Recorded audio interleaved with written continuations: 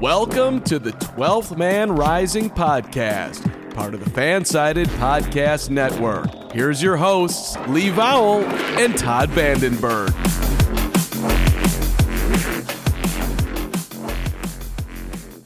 And welcome to the 12th Man Rising Happy Hour podcast. I'm Lee. With me is Todd. Todd, how are you?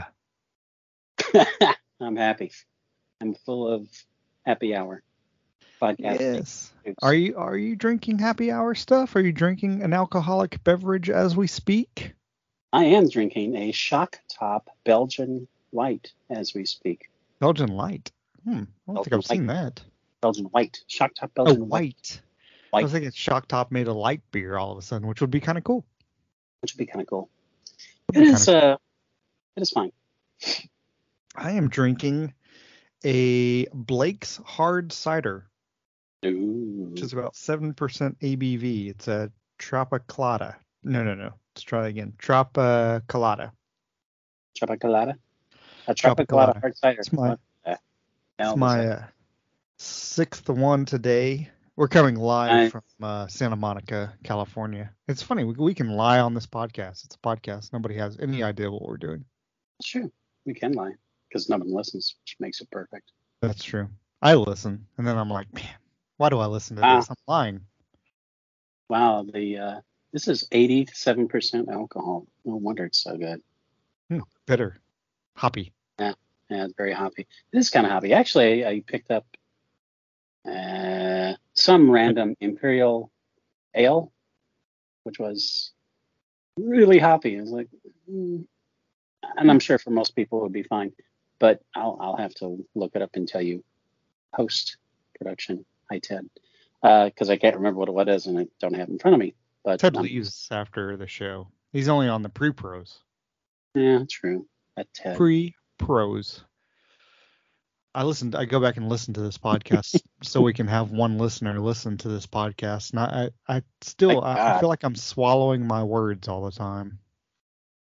Better than what you usually swallow, you know what I'm saying? Hey, oh, that's from the Nikki X. That's from the Nikki X show. Sorry. It's all one and the same. Yeah, that's true. Yeah. I don't know. You gotta make $1 or $5, or in my case, 25 cents where you can. True. You get enough bags, plastic bags, and you sell them, and you fill them with. Anyway, so yeah, then you get pardoned from President Biden. Pardoned, yes. Actually, most of my bags have been, for some reason, I've seen it on the news, shipped from Florida to Massachusetts lately. I have no idea what that's about, but well, that's because you don't F with a Biden. Well, I should backtrack. I shouldn't say that. That's callous. I shouldn't say that. They're getting shipped from Florida to Massachusetts, but we know the bags are actually from Texas. So true. Quite true. Yeah. Anyway, who's not from Texas is the Seattle Seahawks. Your 2-2 Seattle Seahawks after a 48-45 victory over the Detroit Lions. Detroit. And you once lived in Michigan. We were both born in the 1700s, and it was still at that time. Correct me if I'm wrong. Still actually run by Native Americans, so probably much better run than it is now currently. It was the Chippewa Lions back then. Chippewa Lions. What was that like? Living there, not the Chippewa Lions. The Chippewa Lions are pretty much the same as the Detroit Lions. The Detroit Lions is like they were the Chippewa Night Trains. A lot of people didn't know that. That actually sounds pretty cool. It does. Lots of losing seasons. Yeah, it was chilly in winter and warm in summer. A lovely state. Actually, it is a lovely state, but smelled of herbs in winter. So mold. Anyway, Gladiator. Mold. Not mold, but mold. MULL. Mold. Spicy. Like a cider? Spicy and moldy. Yes. Like your Tropicana drink. It's funny. The ciders upset my stomach most of the time, but for some reason the ciders don't. I have no idea why. Maybe because I'm too intoxicated to realize I'm not intoxicated. I know I sound that way, but I'm not actually intoxicated. But maybe I'm too intoxicated in theory to feel like my stomach's being upset. It could be. Should be. Probably the alcohol is coating your stomach to protect it. Yeah. So, anyway, the Seattle Seahawks are 2-2. Geno Smith leads the all-time NFL completion percentage through 4 games. That's true. That's actually not even a lie. Which is true, which is insane, isn't it? Isn't that just insane? 77.8. And it's funny because we've talked about this on previous podcasts, but he's doing what they did open up the game last week and it paid off. Yeah. And they had to, because their defense opened up their game too the wrong way. You know, it's funny because I was listening to a former Seahawk, a longtime Seahawk, from like the 70s and 80s, talk about, who's often a guest on Seattle Sports Radio, and he was like, I have rewatched, and he wasn't lying because this guy does the pre and post games for the Seahawks. He's like, I went back and watched this game about 15 times, and he was like, I got to figure out what's wrong with this defense. And he was like, I came to the conclusion that the defense really isn't that bad. And then he actually made a good point. He was like, okay, they gave up 45 points. They gave up 2 really bad drives, the end of the game, and then 1 in the first half, which is completely true. He's like, but if you look at it, Seattle, if it wasn't for that punt fumble by Tyler Lockett, they stopped them 3 and out to start the game.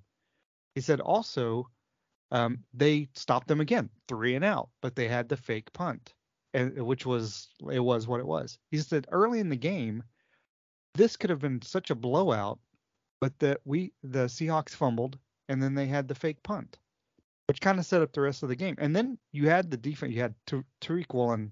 Let's go ahead and announce it. That's a freaking beast. He is a beast. Anyway, I mean, he took that ball like, I'm going to catch that. He knew he was going to catch it. He's like, I see it. I'm fast enough. I'm going to intercept it. I'm going to run it back. It's pick 6. That really should have been the game. But then it was weird because the offense. I was talking about this with someone after the game, and I was like, Pete Carroll. Yeah, with Pete. And I was like, Pete, your offense scored every time literally scored every time you had the ball until the end. He was like, no, that's not true. And I'm like, no, seriously, you scored literally every time you had the ball. Yeah, the best punter in the league, and he didn't get to even step on the field, which is great. But how bizarre is that? Absolutely. And the Seahawks tweeted out something funny about that. Like, did you see that? They tweeted out a milk carton with Michael Dixon's face. Have you seen me? Have you seen this young man? Yes. Do you that was the first time in Seahawks history they had not punted. Which is amazing. Shocking. Yeah. What's really shocking, as you said, this is a Geno Smith-led offense. Highest completion percentage through 4 games in league history, which is insane. And first time the Seahawks offense went an entire game without punting. And this is the guy that a lot of people, and to be honest, all of our writers, including you, including me, we weren't exactly sure that Geno was going to be the answer. Most of us were content with that because we're thinking of next year. Again, it's not all about, this is the last season on earth. It's like, we got to win this one. But, and also have to put in a caveat that the Lions they don't play defense well. I'm not sure if they understand what the word means because you look at some of the scores they've been involved in. Of course, the flip side of that is they're an excellent offensive team. So can I interrupt you for just a second? Please do. 100% correct. I'm not disputing any of that. In fact, I'm going to piggyback on that in the fact that I like it. I mean, Yeah. Margot Robbie. So, what the hell was I going to say? I don't know. Amsterdam, that's what I was going to say. I don't know if you've seen it yet, but I'm interested. So, not the city too, yes, but the movie. But I'm glad I haven't seen this too much this week, but the Lions were missing 2 key offensive players, right? Right. If they had played, the game still wouldn't have been any different. It still would have been the same. It was the defenses are just so atrocious. So I'm glad it didn't come down to the Lions missing DeAndre Swift and St. Brown. It just literally came down to Jared Goff he played great. He made a mistake that cost the team, and then they had he didn't play badly, and the Seahawks defense played horribly when it mattered most, which is a lot like what we saw last year. Yeah. Which is odd because they came up huge when it mattered most in the first game. Because Denver went up and down the field on them, but everybody's done that against Denver, except for scoreboard. If Geno is on Denver's, I'll say it after 4 games. Yeah. If Geno Smith is on Denver's team, that Denver team is 3-1. Yeah. No, the thing is, even in the San Francisco game, in which of course the offense was shut out, just like the Rams, so there's nothing to complain about there. The Rams got 9. Yeah, exactly. 49ers defense too. Yeah, the Niners defense is incredibly good, sadly. But Geno played well in that game. He didn't play great, but he played well. It was really coaching decisions more than anything. I mean, that after all, that's the game where Rashad Penny is like, oh, they remembered who the guy is this time, thankfully. Yeah, Penny missed that game, sadly. I'm assuming I didn't see him. Yeah, really, right? 6 carries. It's like, what are you doing? What are you doing giving this guy who led the league in yards per game, yards per carry? It's funny, you texted me during the second half of the Lions-Seahawks game, and you're like, oh, I guess they found Penny again. And I was like, no, he's literally got 14 carries. It's the same as every other game. It's just Shane Waldron had 2 brilliant calls, and he called them at the exact right time, which is when the Lions were blitzing, and they left if Penny, and Penny's made for this, right? If Penny gets through the line, he's gone, and that happened twice. Actually, it happened 3 times. So he got tripped up, basically tripped himself up. But it was, 2 brilliant calls. More than anybody. So, and that's the thing is like Penny, and I have to give, and I didn't mention this because it means so much to the players that I gave Penny my MVP instead of. It means so much to the players what you give them. Is that what you're saying? Yeah, because. Who do you think you are? It's they all read our columns. Hyperbolic. That's like Lee Vowell saying that. Yeah. Like anything so matters. What I gave him my MVP, but I gave Penny the MVP rather than the guy who was him, I think. Because, I mean, to me, he was actually more important than the guy who was leading the league in completion percentage, because he was able to sustain those drives.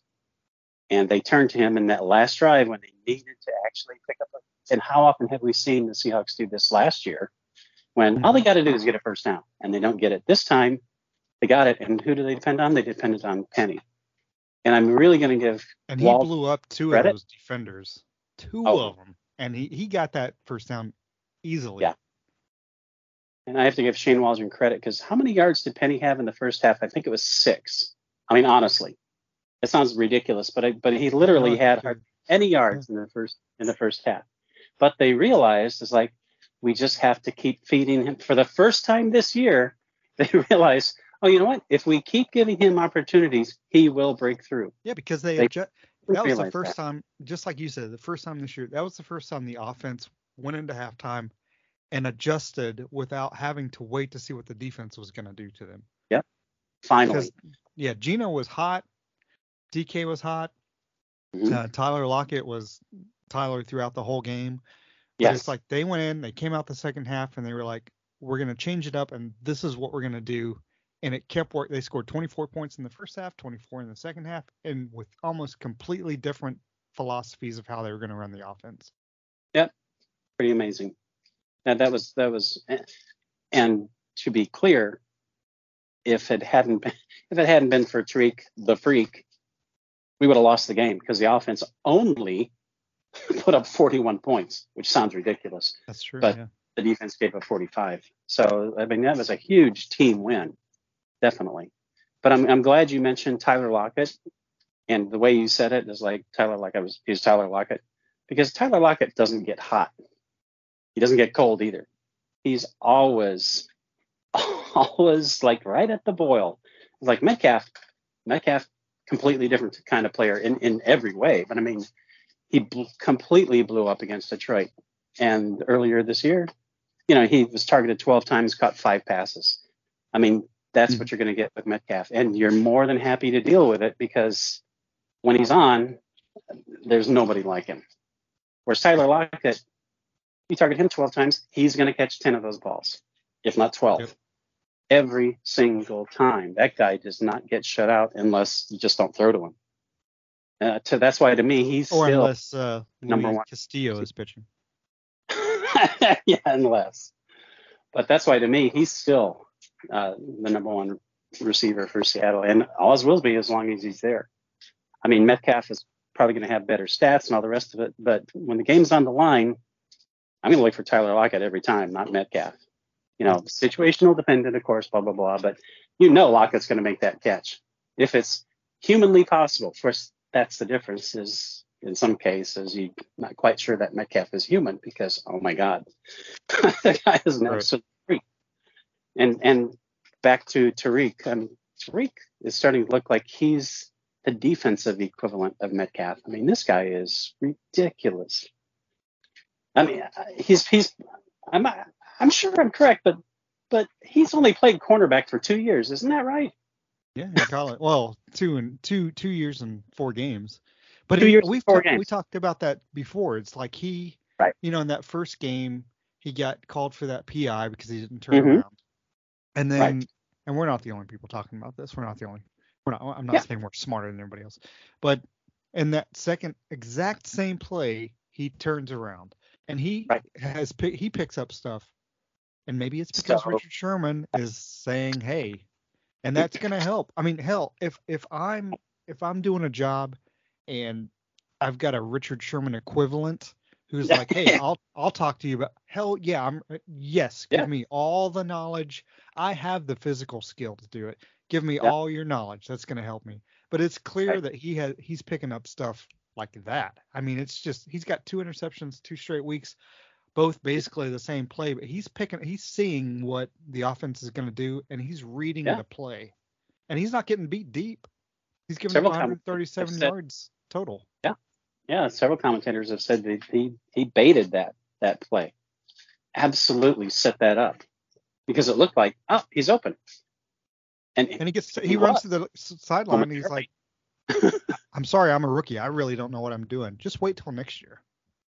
Yeah. As we said before the season started, that we both thought, and probably most people thought, but by the end of this season, he'll probably be starting along with Bryant, and legitimately have earned that spot. And it's like, this guy's going to be he's going to be a Pro Bowler.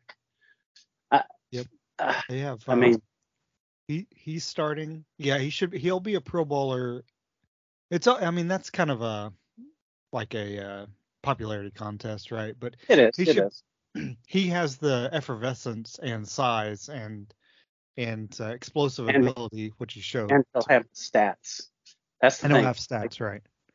That's guys. Just I'm thinking by next year he could be a Pro Bowler or the year after. But and you kind of hit on the rookies. I mean, Bryant's a starter at this point. Yep. If Coleman comes back and he's healthy, Bryant's still probably going to be the slot corner. And I'm wondering if Coleman does come back. I have no idea, but if Coleman comes back, Justin Coleman, and he plays the slot, if they move Bryant to the other outside corner, I don't know how good he can be, but hell, whoever's playing in the other outside corner ain't no good. So it's like you got Tariq on the right side, and then you got Bryant, and then you got Coleman. I mean, that may be the best fit they have. So that's 2 rookies. And Charles Cross is he's good for a rookie. Abe Lucas is just a freaking beast. Charles Cross. I mean, they ran behind him multiple times in that Lions game, and he is a beast. Charles Cross has improved game by game, like Tariq, but Lucas, that dude, like you said, he's a beast. I mean, that guy, holy cow. He's played in the NFL for 8 years. That's what it seems like. Looks like it, right? Unbelievable. I mean, we talked about the draft afterwards. It was like, if these guys pan out the way they look like they're going to pan out, and so far, yes, every one of them. I mean, of those top tier is like, holy cow, unbelievably good. Easily. I mean, the way it looks now, I don't know. Is this the best draft in Seahawks history? And yeah, I know they've had some pretty amazing drafts, like some guy named Russell. And Bobby in the same year. Yeah, but this could be their best draft ever because it's not just 2 guys or 3 guys. Did Bobby Wagner hit that guy who ran onto the field in Monday night's game harder than any other Seahawks linebacker had hit another player so far this year? Oh, yeah, easily. Did you see that guy's thinking about suing? Yeah, he filed a police report. And it's like, I'm not sure why you trespass and then you're going to file a police report because... I don't even know why the police let him file a report. I guess they kind of have to, but yeah, it's like, that's kind of ballsy. It's like, I'm going to go trespass and interrupt something, which I'm sure is a separate violation, and then file a complaint. Okay. Good luck with that, buddy. It's weird because I mean, the reason he has 30 seconds with you. Well, the reason he ran onto the field is to protest like how pigs are being. I mean, fine, I get it. Good, fine. But you ran onto the field, which you aren't supposed to do, and then you ran towards the Rams sideline, so Bobby Wagner didn't have to run down the field. You ran towards the Rams sideline. In this day and age, you honestly have no idea what anybody's going to do. That's what Bobby Wagner said. And he's right. And of course he's right. Absolutely he's right. You don't have any idea what's going on. The guy's carrying a smoke bomb, for Christ's sake. He's not just some random dude running around. He's got a smoke bomb. You don't know what else he has. And like you said, in this day and age, who knows what the guy's got. Bobby Wagner was protecting. I think he's okay as long as there's no kids around. But sadly. Unbelievable. Yeah. Anyway, hopefully when that goes to trial, they laugh at the guy and they give him his 30-day suspended sentence for trespassing and send him on his way. One thing that's bizarre is like so many people said, it's because it was pink smoke. A lot of people literally were saying, it's a gender reveal. It's like, and some people were cancer awareness. Seriously saying that. I was like, come on, don't be so stupid. It's like all you have to do is read the news article and you'd know what it was about. Yeah, well, that's true. But I mean, when you're watching it, you don't know, and you see, the pink could be. I didn't think gender reveal. I was like, maybe it's. He shouldn't have been on the field, but it was what it was. No, shouldn't have been. But this is 2 days later, and people are saying that. And it's like, come on. In the moment, I can see someone saying that, but 2 days later, it's like, don't be an idiot. Yeah. Like that guy running on the field. I don't care if he's protesting the invasion of the Ukraine. It's like, dude, that's not the place. It's like, and if you're willing to pay the penalty for it, okay, one of the penalties is Bobby Wagner is going to drop you like a bad habit because you're not where you're supposed to be. He broke the law, and now he's again, the guys, whatever he was protesting, I kind of agree with. That doesn't make it right that you should run onto the football field. But it's like, okay, maybe it was fine. But now that you're filed a police report, you're just asking for more trouble. Like, okay, you might as well just go to jail then. I mean, you're creating it worse for yourself. Absolutely. I mean, kind of like the Seahawks defense whenever they put anybody. Darrell Taylor on the field. Yeah. Darrell Taylor is carrying the pink canister of smoke, basically. Yeah, as badly as Darrell Taylor is playing, and not just Darrell Taylor, but I mean, obviously we are missing Bobby Wagner on that defense quite a bit, more than we expected we would be. Yep. But more than Russell Wilson. Much more than Russell Wilson. A lot more, yeah. A lot more. Yeah, what's the deal? And, I kind of want to write an article about it, but I really want to, but it's really not our place because we write about the Seahawks and not former Seahawks players. I don't think there's anything wrong with that, though. I think there could be an article like contrasting Bobby Wagner and Russell Wilson this season. True. That's true. But I mean, probably do better than everything else we've had so far this month, which is weird. Russell, I wrote an article about, and you should read. No, don't read the article because it's not that good. But I mean, just obviously, Pulitzer Prize-winning article. Don't tell yourself. Better. Norman Mailer actually gave you the FedEx you the award. He did, but he punched me right in the teeth. It really hurt. That's right. yeah, Geno Smith is obviously playing much better than Russell Wilson. But I mean, people were clamoring, people were crying. It's like, oh, why don't we get Baker Mayfield? Why don't we get Jimmy G? And it's like, we said that. Holy hell, we were wrong. Take a look at what's going on with those guys. All three of them, for that matter. It was like, no. And I said, I expected Mayfield would be better than Geno Smith, and I also wrote that I expected Jimmy G would be better, but that it wasn't worth it because if they were great, they'd cost way too much money, and it's a rent-a-quarterback, and there's no point in that for one season. It was like, and we're only 4 games in. By the end of the year, Baker Mayfield might be better than Geno. Absolutely. Maybe. I don't. Doesn't look like it's going to happen. No. The Seahawks lied to us. They lied to us last year. I mean, what I'm saying by that is those 3 starts that Geno had, they didn't let Geno be Geno, which they didn't really do because his completion percentage was 68% last year. Right. His quarterback rating was over 100 last year. And then when we started this year, I mean, we were still like, Geno's limited. He is, and he still might be, but he might be perfect for that offense too. Right, but it's like through the first 3 games, we were like, man, we see what's possible. They just don't let him do anything in the second half, and then it's like finally, like now because people were saying, oh, we need to. I trust Geno. It was almost like when he went on his show, he was like, I trust Geno. We need to let him go. It was clear that and I have no idea if this is inside information, but because it's not, but it's clear that he must have gone to Shane Waldron and be like, Shane, you got to let Geno cook a little bit, right? Because what we saw in week 4 was completely different, and Geno was still the same player. He's just been terrific. His completion percentage is going to go down because nobody's ever going to complete 77.8% of their passes, but and the other issue is if DK or Tyler get hurt, the offense is going to suck. But they're going to lean on the tight ends even more.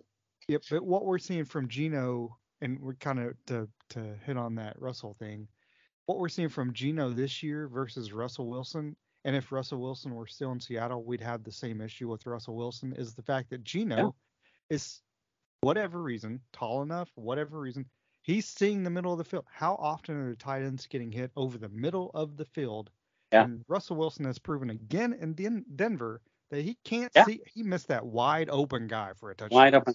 The guy literally waving his arms at him. Yep. And he doesn't see him.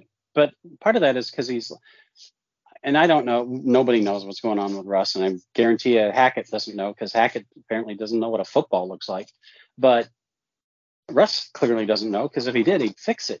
And this is we're not knocking Russ. Both of us think this guy's a first ballot Hall of Famer, even if he doesn't turn the season around here.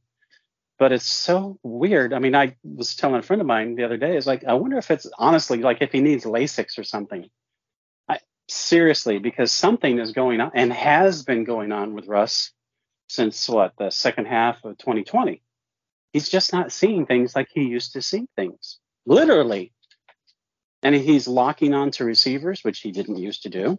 I'm glad you said that because I think it's not that he can't see. I'm assuming he can't see those people in the middle of the field.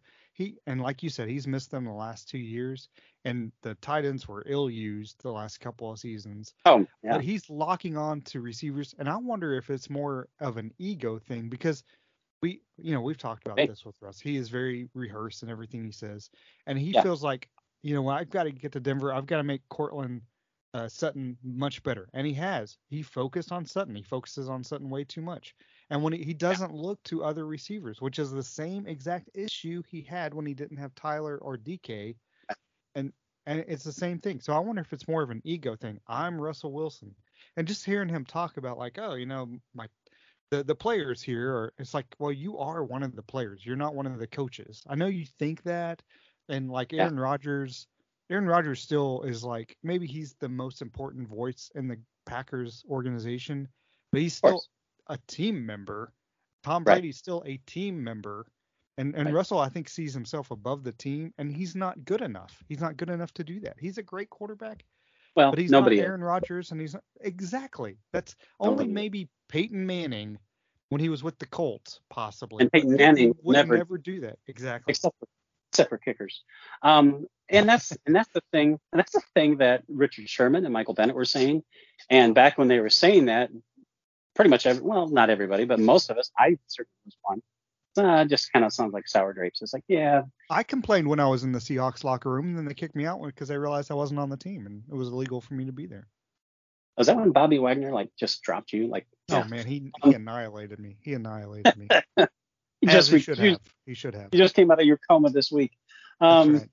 Lost one of my teeth. I was like, and I still brag about it. I'm like, Bobby knocked a tooth out. How awesome am I?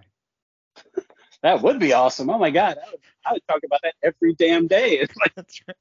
See this. I would see never the spot. Bobby Wagner. Bobby Wagner, B Wags, right there. You get a tattoo to my tongue and put it right where the hole is. Right. Russell Wilson, more than anybody I can think of offhand, manufactures his own persona. Right?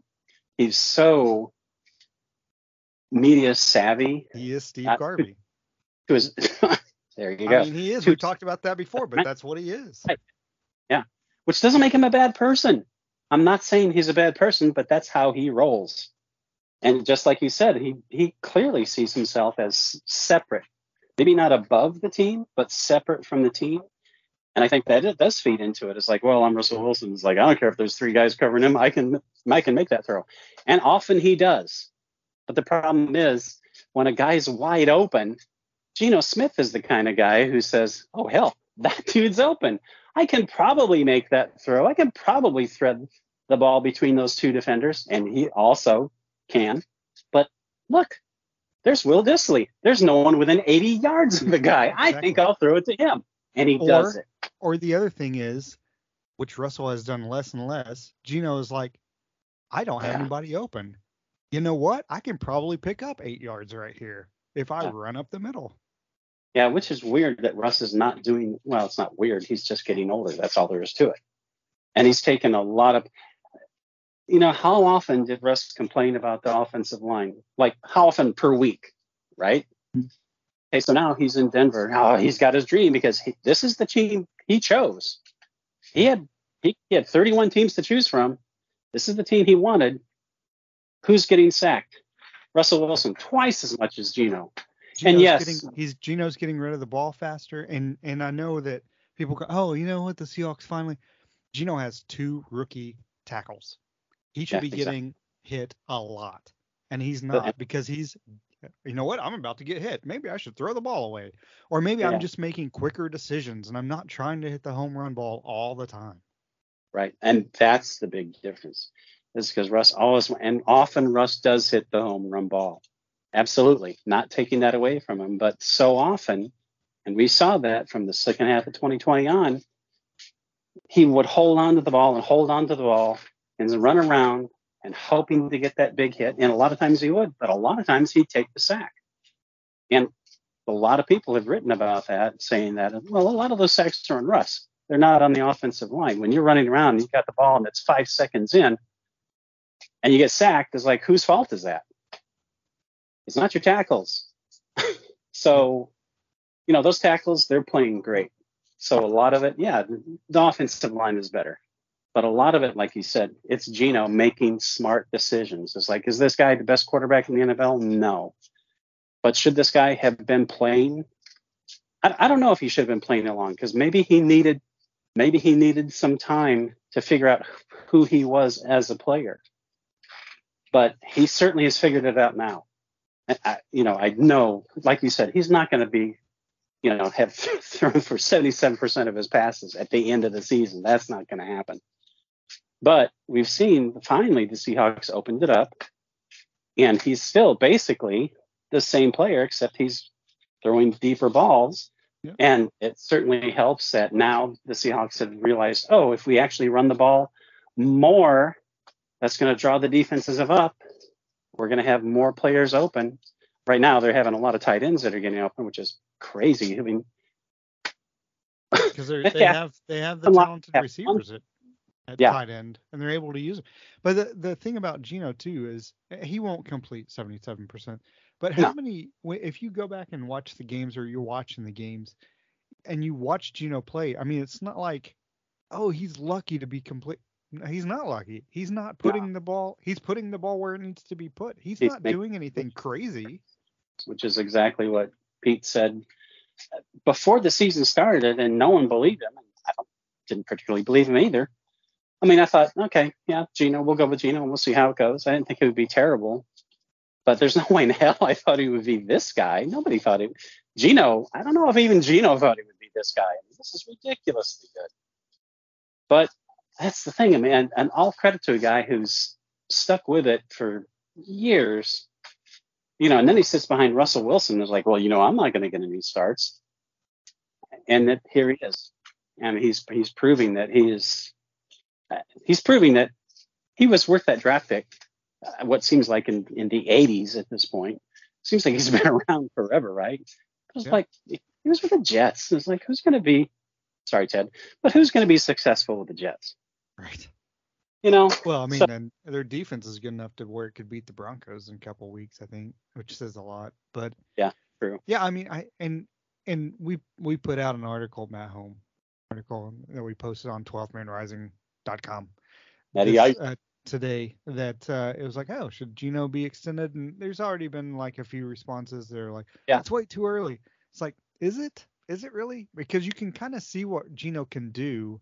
And let's say you draft a quarterback, whoever that happens to be next year, right. And I'm assuming they will, because Geno's not young. Right. But exactly. and maybe you take it with the second pick. Who knows? The Broncos could, the way they're playing, Seattle could have from the Broncos trade. They could have that pick at number 6, and maybe the Seahawks is number 9. We'll just take a quarterback with 6 or at number 9 and take somebody else at number 6. Either way, you're going to wind up with a quarterback high, is what I'm saying. A lot of good quarterbacks, for sure. Yeah, but why not just, okay, go ahead and extend Geno for another year. Why would you rather have a rookie starting next year? Then you're taking another step back. And this offense seems like, currently, it seems like it's good enough to win some games. The issue is defense. I might wait a couple more games just to see. Because I'm not saying pay him like $25 million a year. I'm saying because that's $7 million a year. Yeah. Although if it's Geno, he might be like, well, hell, I'm having the season I am. Let's just see what happens after the offseason. Let's see who makes me an offer then. And I don't blame him. I would. I don't either. I mean, it's like, that's his job. I mean, anybody would do that in any walk of life, right? It's like, oh, I'm so loyal to AT&T or Starbucks or whoever. It's like, no, nobody does that. It's like, it drives me crazy when people say, oh, they're not loyal. It's like, are you? Yeah, exactly. Are the companies loyal? You work for Home Depot and Lowe's comes up and says, hey, I know you're making $18 an hour over there, but I'm going to pay you $37 and free. We know that's skewed anyway, because it's like, as an employee, you have to give 2 weeks notice. If you're an employer, it's like a fire you in one day. Yeah. So I don't blame him if he does that, but it might be smarter for them to just go ahead and start talking and sign him as soon as they can, because what we know what the ceiling is for Geno, right? He's at it right now. He's not going to get better. He just played the Lions, who have an atrocious defense. It's like, and if he somehow, I don't know if you know it, but you ran for 67 yards. If he somehow actually gets better, it's going to be marginally better, right? But I think we also have seen the basement level for him, right? And which was the Niners, and he was not bad against the Niners. That's the thing. Is like, is this guy a quality starter? Nobody thought he was going to be a quality starter except for the Seahawks, and probably some people in the organization didn't even think that. He's proven. It's like 4 games in, yes, he is absolutely a quality starter. Is he going to throw for 77% of? No, he's not going to do that. That would be insane. But absolutely, is he better than what a rookie would be next year? Like you said, is like, how could a rookie quarterback come into the NFL and play better than what Geno is doing? That's impossible. Yeah, so yeah, exactly. I totally agree. Like, they need to sign this guy, and if he's asking for 25, is like, have fun out there, because if they were going to do that, they would have kept Russ. Not that Russ would stay for 25, but it's like the whole point was to move to the point where they're spreading that salary. I'm glad you brought that up because the Broncos are screwed when it comes to contract, because it's like they're not even paying his extension. Yeah. At this point, Hackett's going to be fired after this year if they keep going down, and he should be. He should be fired. Hackett should be fired now. That's a good point. I mean, why wait? He's not going to suddenly become a good coach. It's like you spent you have committed $250 million on one player, and you have this guy coaching him. You're wasting time. The calendar is flipping every single day, and you're going to keep this moron? Sorry, this idiot, this absolute moronic fool. He's not a head coach. Nope. There's a reason NFL coaches get recycled, and the decisions he's made this year are why. Because he is clearly over his head in the most important moments of football game. Yeah. It's like, was it the right? Yeah, they absolutely made the right call, and Russ blew it because Russ didn't see the guy who was wide open. So Russ carries plenty of the blame for sure, but run the ball. Half of the as Mr. Sherman said, God dang, so much credit. Run the ball. For not ball. Yeah. Do not learn from your mistakes. That's such a classic line. But it's just. Because they're not going to get rid of Russell Wilson. They can't. And I absolutely think, no, they can't. Absolutely think with a better system, like, I don't know, the one he left in Seattle. That's what's so comical about the whole thing. He was so desperate to get away from Seattle where they wouldn't let him cook, and they didn't have an offensive line to protect him, and blah, blah, blah. He has everything he wants now.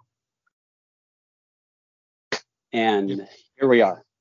Except he's losing love, and I think that's what he cares about, his image. And I think if you, as you know, it's not just us talking about this, but we've heard this early in the season. If you talk to a veteran, not just a rookie because they didn't play with Russ, but if you talk to a veteran on the team who they would rather, you get them into their home, hey man, who would you rather play with, Geno or Russ? I bet 90% of them are going to say, I've got Geno's back all day long. And I think that goes a long way into how their offense is playing so far this year. That's been very public. Not as opposed to Russ, but people saying how much they love Geno. A lot of players have come out and said that. And they didn't necessarily come out and say, oh, yeah, man, we love Russ. They didn't say that. Big difference. And Geno is definitely a team guy. He definitely is about promoting himself. He's funny as hell. I mean, that his clapback was, I wrote back, it's just classic. I mean, the fact that the NFL tweeted that is brilliant. But it's like, he had the game of his life, and he's still saying it's a team. And when he says that, it's not like team speak. It's not the corporate thing. It's him. Exactly. And he's genuine. The team win. Yeah, absolutely genuine. So, of course, the teammates love him. Plus, he's helping them win. So, yeah. One thing I wanted to mention, which Julio Rodriguez. If you had laid money at the beginning of the season that a quarter of the way through, like not quite a quarter of the way through, but 23% or whatever, because of the NFL's ridiculous 17-game schedule, that at this point in the season, that Tyler Lockett and DK Metcalf would have 1 touchdown and the tight ends would have 5. How much money would you have made on that bet? Well, I wouldn't have. You could buy out Russell Wilson's contract. This goes back to 1980 for me, because it was the first time I can. Yes, I said that because it was the first time I remember making a bet. I lose literally every bet. I don't have the disposable income to make bets anyway. But 1980 Phillies Royals, I was in the locker room of my gym class, and somebody was like, "Oh man, I bet you the Royals will win." Or the Phillies will win. Sorry, I'm still coughing over it. And it was $1 and I lost it. That was the first time I remember making a bet. 1980 World Series.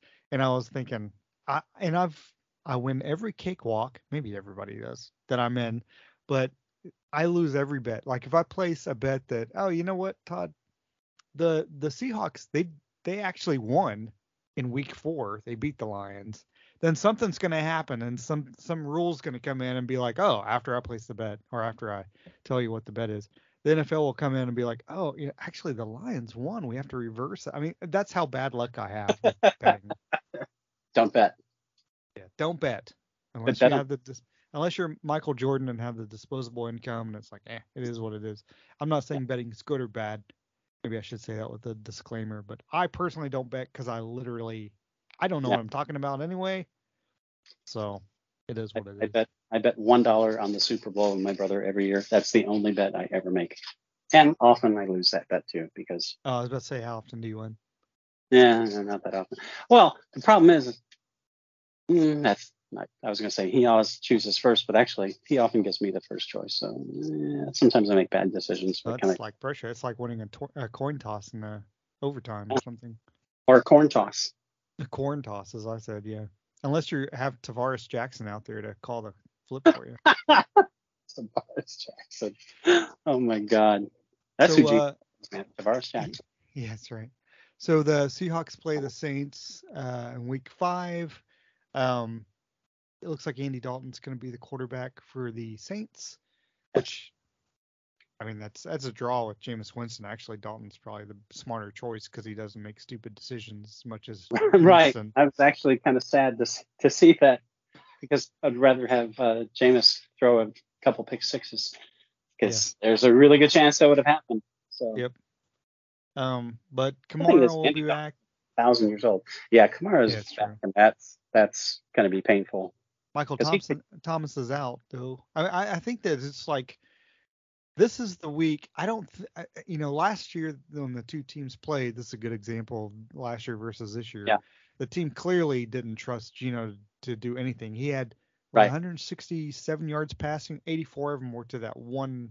I think it was the first play, second play of the game or something where he hit DK and the defender fell down. That was 84 yards, and that was literally over half his yards that he threw. Yeah.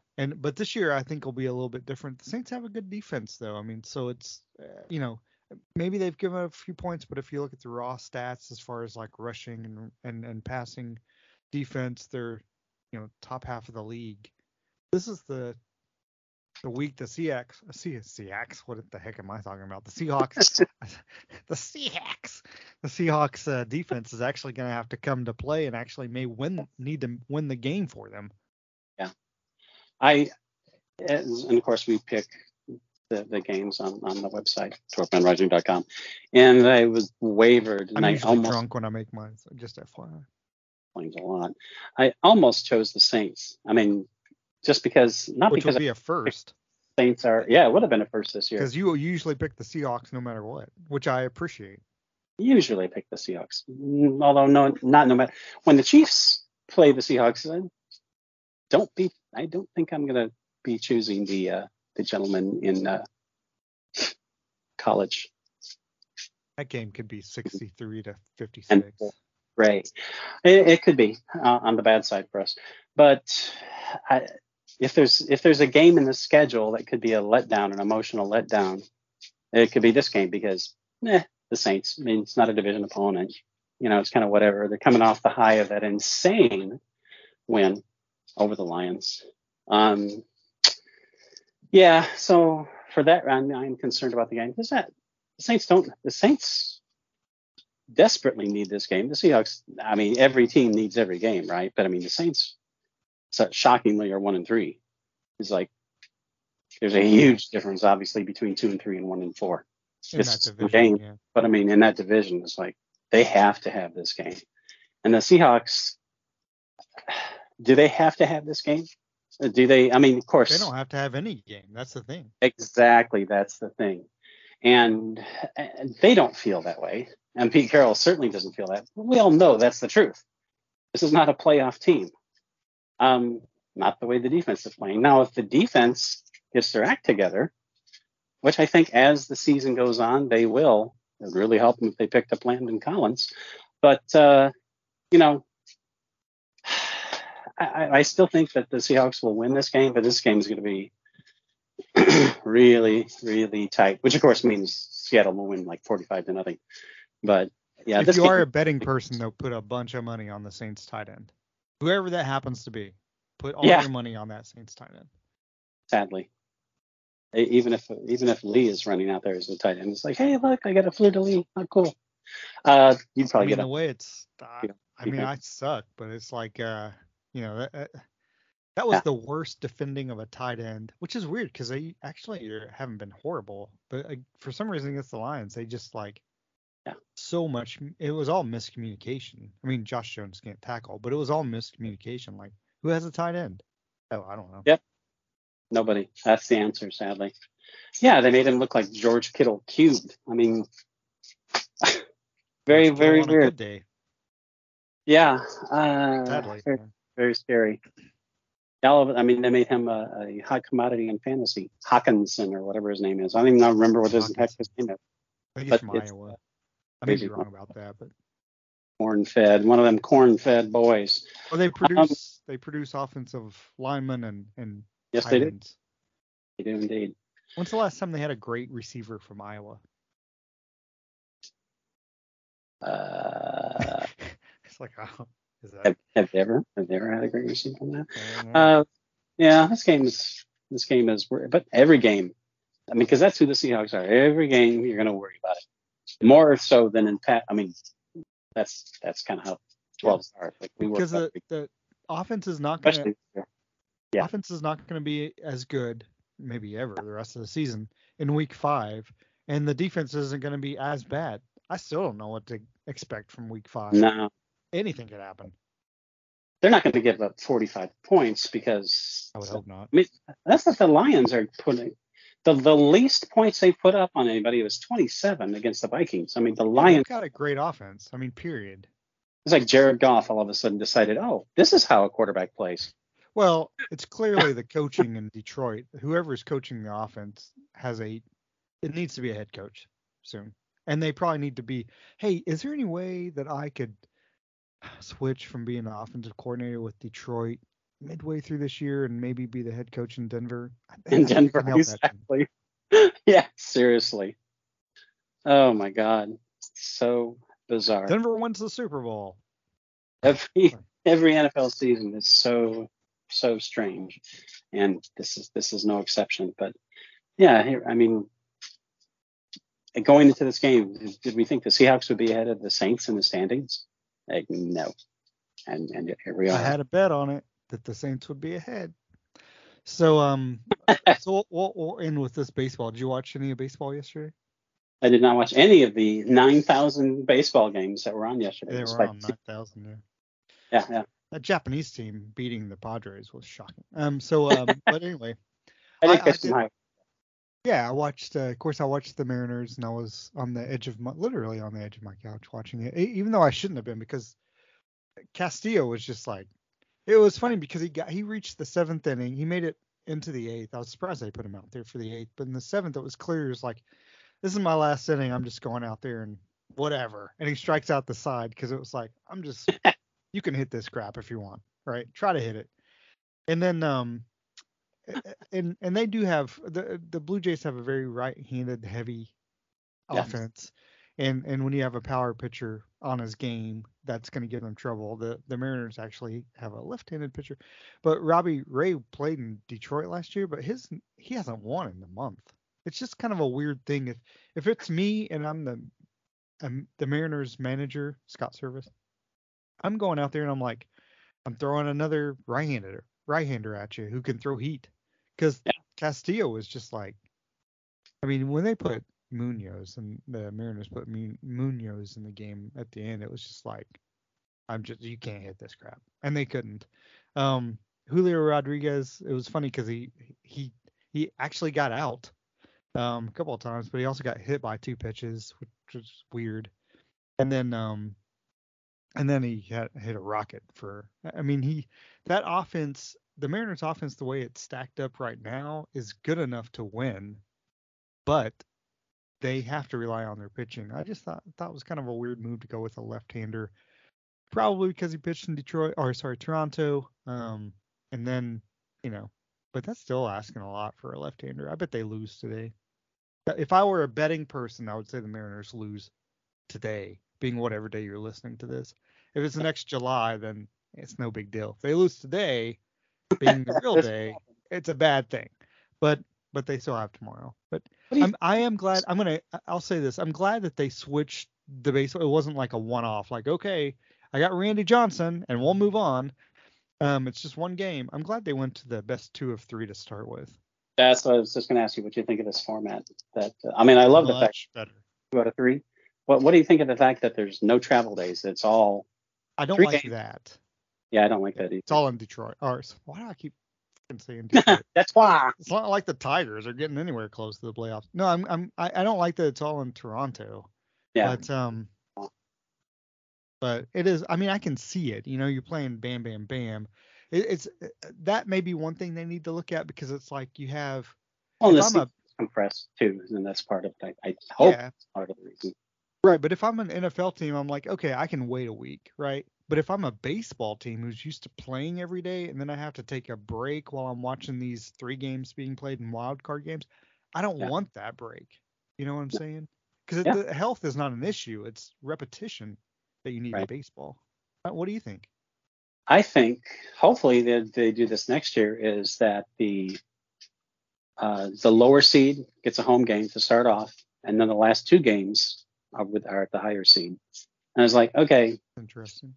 Because to me it wouldn't be fair.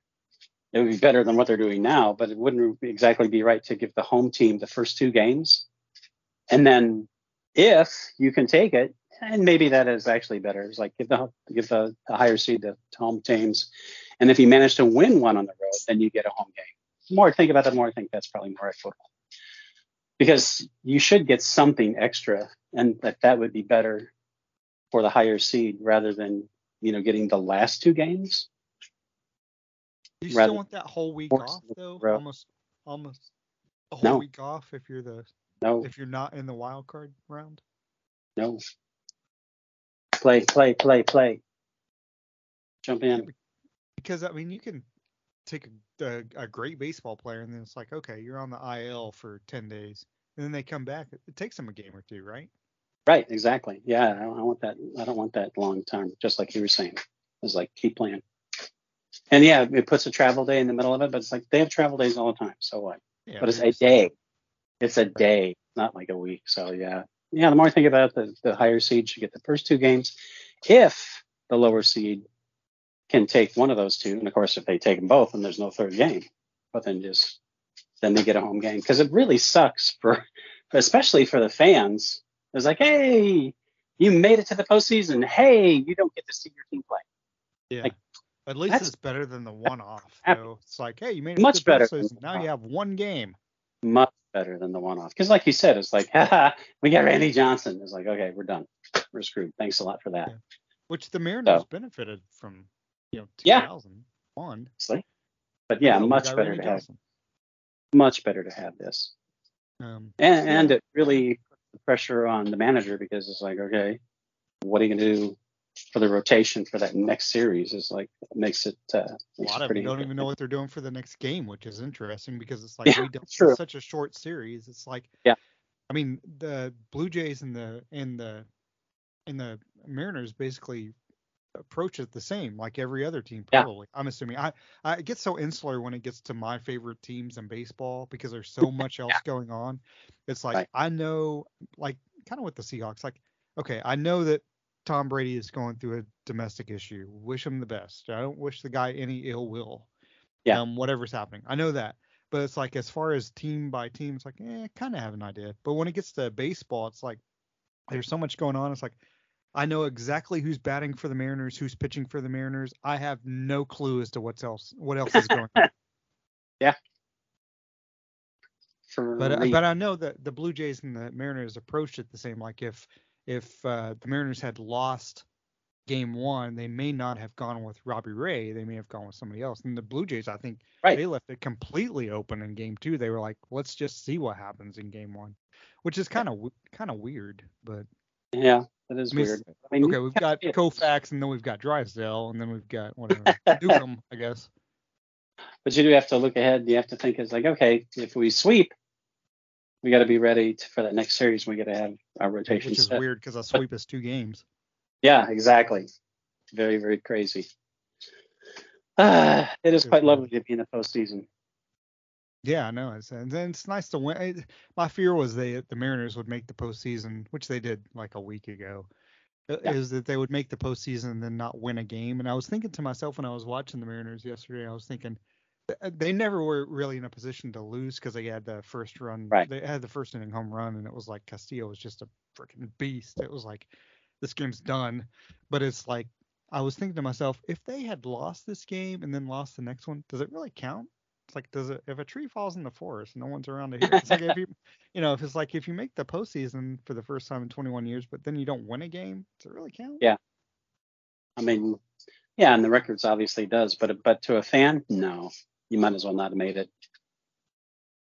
I agree. I mean, it would just be kind of like, it's like, oh, we made the postseason. It's like we can build, but I mean, all you're thinking about is like, okay, we can build for next year. We can build off this, which half the time is an exaggeration, but so often that's not how it works. Yeah, well, that's funny you say that because it's exactly how it's happening with the Mariners. It's like, well, we'll get more of our good players healthy back next year. I mean, they're so loaded with young players, and they've done. I mean, if you have an organization that's going to approach the future, they rebuilt their farm system. You've got this 21-year-old kid who's just a freak of nature. You've got a bunch of you've got a catcher who's 23, they're set up, but then you have tons of money where it's like you can do a mid-season trade to get Castillo, and then once you get him, like, yeah, we'll extend you for several more. They are set up for so long, but then Kyle Lewis is, and this is for the Mariners fans out there, Kyle Lewis hasn't really played this year. Kelenic probably will be pretty good. He just hasn't been very good, but he's only 22 years old. It's like, I mean, they are set up to be a beast of a team, and they've done it exactly the way they planned, and it worked out. You never know with like young players in Major League Baseball. No, that's how teams should approach themselves. Like, okay, and that's exactly what the Seahawks are trying to do, right? Like, okay, we got rid of Wagner, we got rid of Russell, we miss Wagner a hell of a whole lot more right now.